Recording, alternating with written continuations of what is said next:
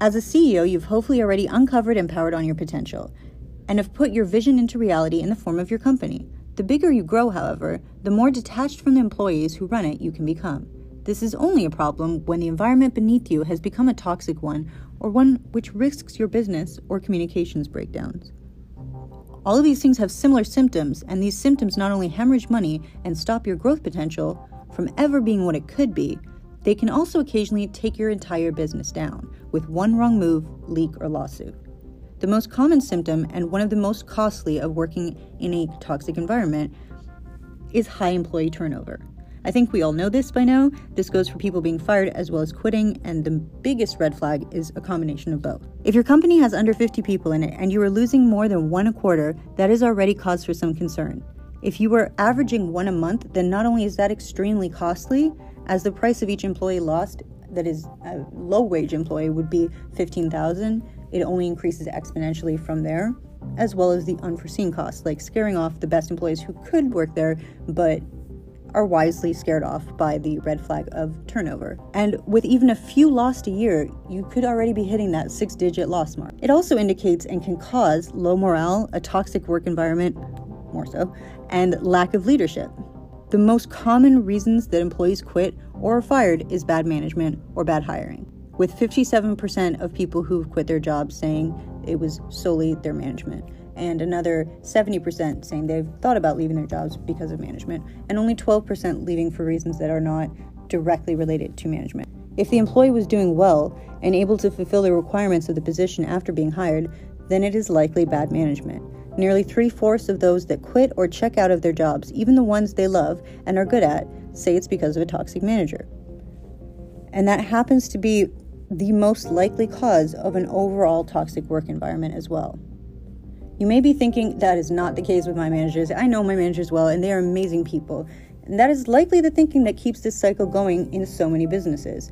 I mean, it's the case in over 50% of businesses, so you're likely not alone in thinking that. When most people would objectively know that high turnover is a sign of toxicity or communication breakdowns or something not functioning correctly, because there's only so long you can blame it on the employees that are being fired or quitting and not on the person in charge of them. It's very common to believe that this could never be the case with your manager because your manager is kind or shy or nice or talks up your employees, and that is how they continue to do what they do.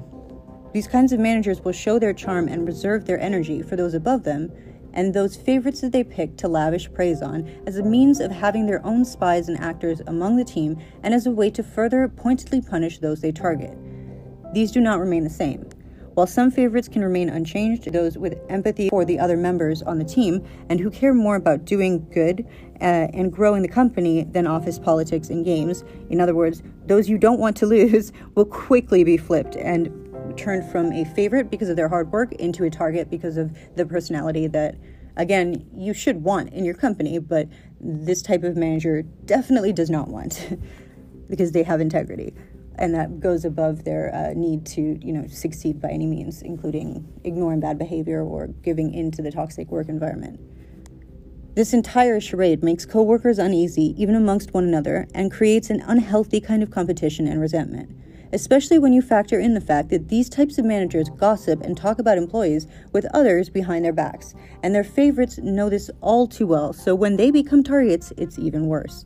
These managers will find any excuse to write up an employee, whittle down their self-esteem, make other managers think that they are messing up, and will use the accountability trap to keep them hopelessly locked into accepting their harassment. What is the accountability trap? It is a very well-intentioned company policy that, in the hands of a toxic manager, can create a catch-22 for employees. When a huge part of the culture is taking accountability, which is a good thing. Taking accountability can teach you things. It can take any situation and give you a sense of power over it so that you can control it, manage it, and make sure you never do it again. That way, no matter what happens in your job, you are always learning, always growing, and always succeeding, even in failure. There's always something you can gain from it.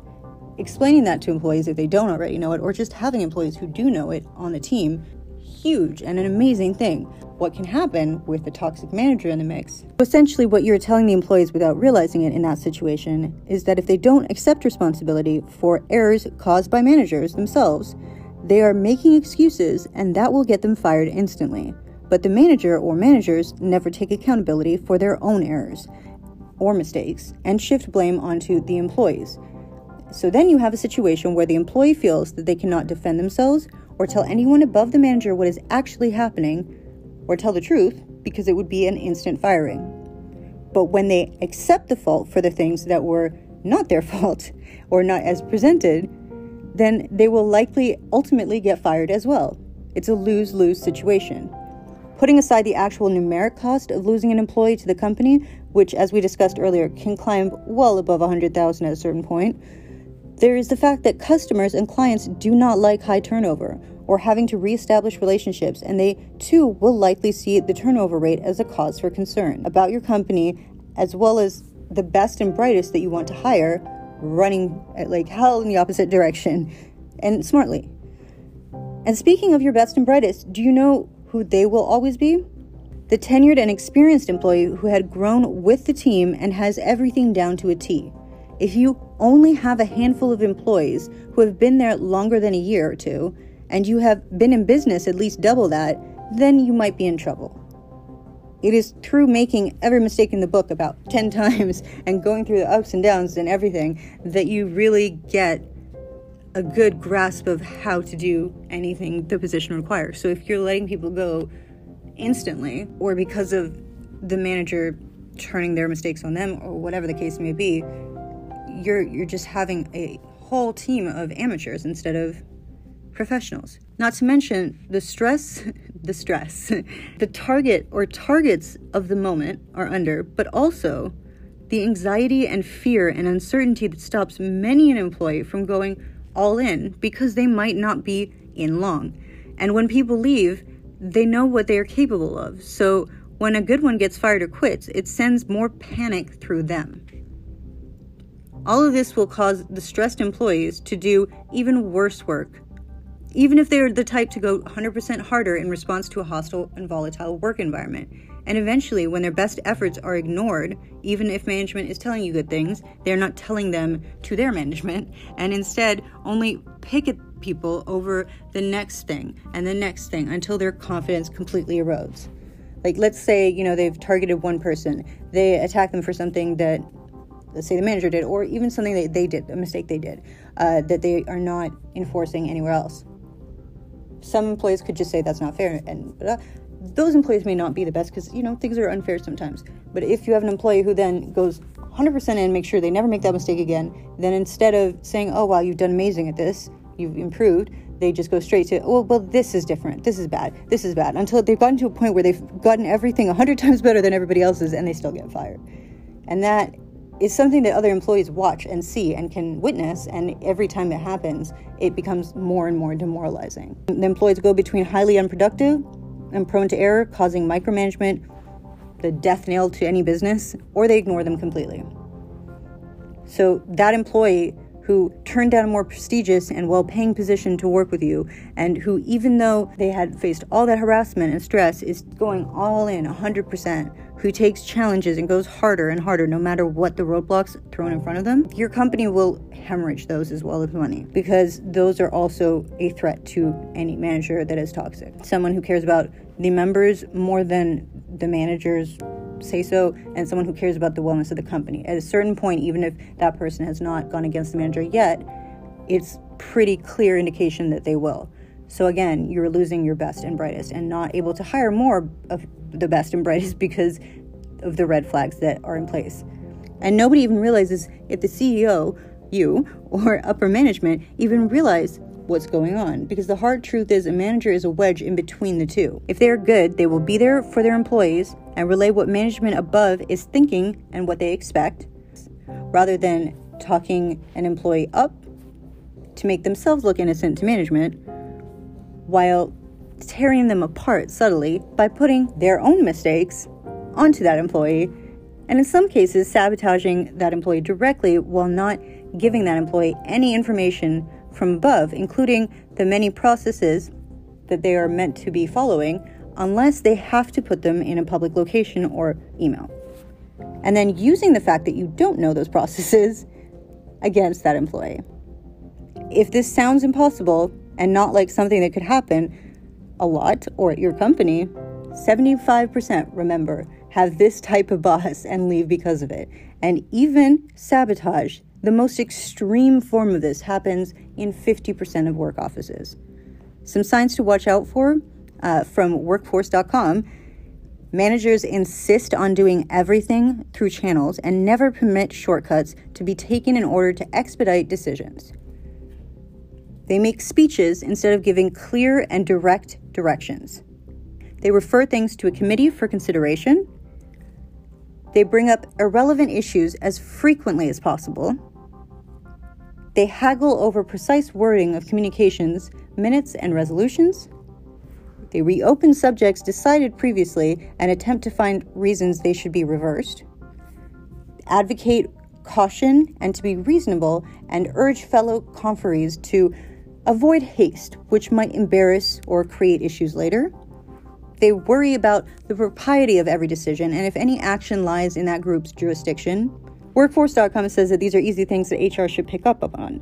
But if you don't have HR, or you have HR that is not trained in organizational psychology, how would HR know?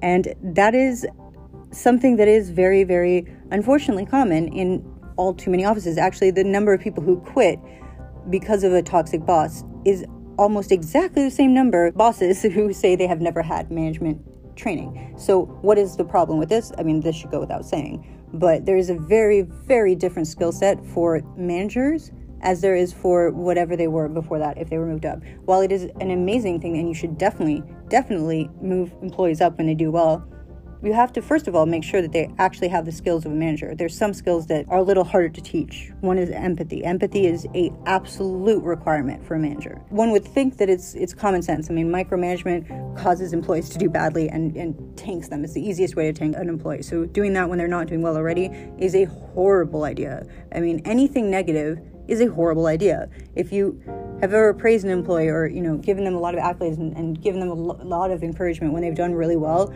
and seen how much better they do versus when you constantly pick at them. I mean, hopefully none of you listening have. It's not a good management style. That is a horrible management style. That is never a good idea. Don't ever do that. But if you do that, have done that, you'll see how people behave, how they're treated. If you want employees that go above and beyond, when they go above and beyond, especially, treat them as such, point it out, make them not want to disappoint you or lose that view that you have of them. But if you, no matter what they do, are putting them down, never giving them accolades, attacking them, at some point, anyone will have enough. And the burnout is definitely real in that situation. And just to cover a wider range of bases, I'm going to give you top 10 from psychology today, from the other aspect of it, to understand how to identify and avoid becoming a toxic boss. So first, toxic managers are physically and mentally absent. Managers need to be present and attentive to the needs of their staff and understand the roles of their employees. Toxic managers are either absent physically, as in never in the office, mentally, as in checked out, or both. As a result, absent managers fail to fully understand what their staff does on a daily basis and are unaware of the toxic dynamics developing under their watch. Most harmfully, without guidance or leadership, staff members are forced to make important managerial decisions themselves in order to keep the organization and project running. 2, they take no responsibility for poor decisions. When a poor decision was made impulsively because of an emotional outburst or at sheer incompetence, toxic managers take no responsibility. At best, they make excuses for themselves, as in, I didn't send that out, I didn't do that, that was, everybody makes mistakes. When it's management, everybody makes mistakes and it's not a big deal. If it's an employee, it's the end of the world. Or they'll justify and defend their poor decision any way they can to avoid admitting their mistake. At worst, toxic managers will blame someone else for the fallout of a decision or point their finger at staff, the very people that the manager is supposed to lead and support. 3, they avoid conflict at all costs. Successful managers know enough about their staff, both individually and collectively, to know how to tactfully handle hurt feelings and any other issues that may result from a conflict, while inept managers may avoid having difficult conversations out of their own fear or insecurity. Toxic managers refuse to engage in conflicts because they either don't have the time or because they lack the interest to resolve difficult situations. As a result, staff members are often forced to bury hurt feelings or frustration, which can lead to resentment or disillusionment down the road. 4. They don't communicate. While a manager may not want to discuss the reasons for every thought process or decision they make, having some transparency is crucial to a well-functioning team. When toxic managers neglect or refuse to communicate with their staff, employees often fill in the gaps of missing information through speculation and gossip. A lack of information often causes a duplication of efforts and may even cause important tasks to slip through the cracks, as team members do not understand what their peers are doing. 5. They don't plan. One of management's primary duties is to develop and articulate a strategic plan to achieve the goals for an organization or project. Toxic managers either don't understand the need for a strategic plan, or worse, don't think it's important. Without clear processes in place, staff members must react to crises as they emerge, and even are limited in their ability to proactively address problems before they become full-on fires. Since staff are unable to anticipate what each day will bring, uncertainty and unpredictability create a stressful, anxiety-ridden workplace that takes a toll on morale and the functioning of the organization. 6. They only focus on short-term optics. For toxic managers, all that matters is the organization appears to be running smoothly from the outside, that they look good in their position. However, just because something looks good on the surface does not mean that the foundation is not crumbling. 7. They have black and white thinking. Good managers possess the ability to make difficult yes or no decisions when needed, but toxic managers take black and white thinking to a new level. The "you're either with us or against us" mentality discourages constructive disagreement among staff members, and in extreme cases, the toxic manager can end up demonizing outspoken staff members who challenge the status quo. Effective managers are able to occupy a gray space and find nuance in decisions and perspectives. Toxic managers adopt a my way or the highway approach that suppresses innovation. 8. They show favoritism. Toxic managers promote a culture of favoritism among their employees, often protecting or promoting those who reinforce their power or, in worst cases, adopt the quid pro quo arrangements with others. Not only are these arrangements unfair and unethical, but these types of undeserved promotions and special treatment can also cause resentment among those not in the toxic manager's orbit and kill staff morale. Even worse, if a manager's favorite is promoted to a position they are unqualified for, those individuals often perpetuate a culture of poor management and leadership that further undermines the organization. 9. They ignore turnover. There are a number of reasons why someone might choose to leave an organization, but toxic managers don't try to understand these reasons for employee turnover. Are employees feeling underpaid or undervalued? Are they seeking new professional development opportunities that the organization can't offer? Or is the organization just experiencing a natural bout of employee turnover? Toxic managers choose not to investigate, and in worst cases, they adopt black and white thinking to demonize outgoing employees as not being worthy or committed to the organization in the first place. And 10, they live in denial. Any individual who wants to become a better manager can put in work to alter his or her toxic habits. However, toxic managers refuse to acknowledge that they have any of these behaviors or that they exist, and they are detrimental to the organization. Above all else, toxic managers live in denial of their own shortcomings and their contributions to the toxic work environment. And this is how they will destroy your company from within.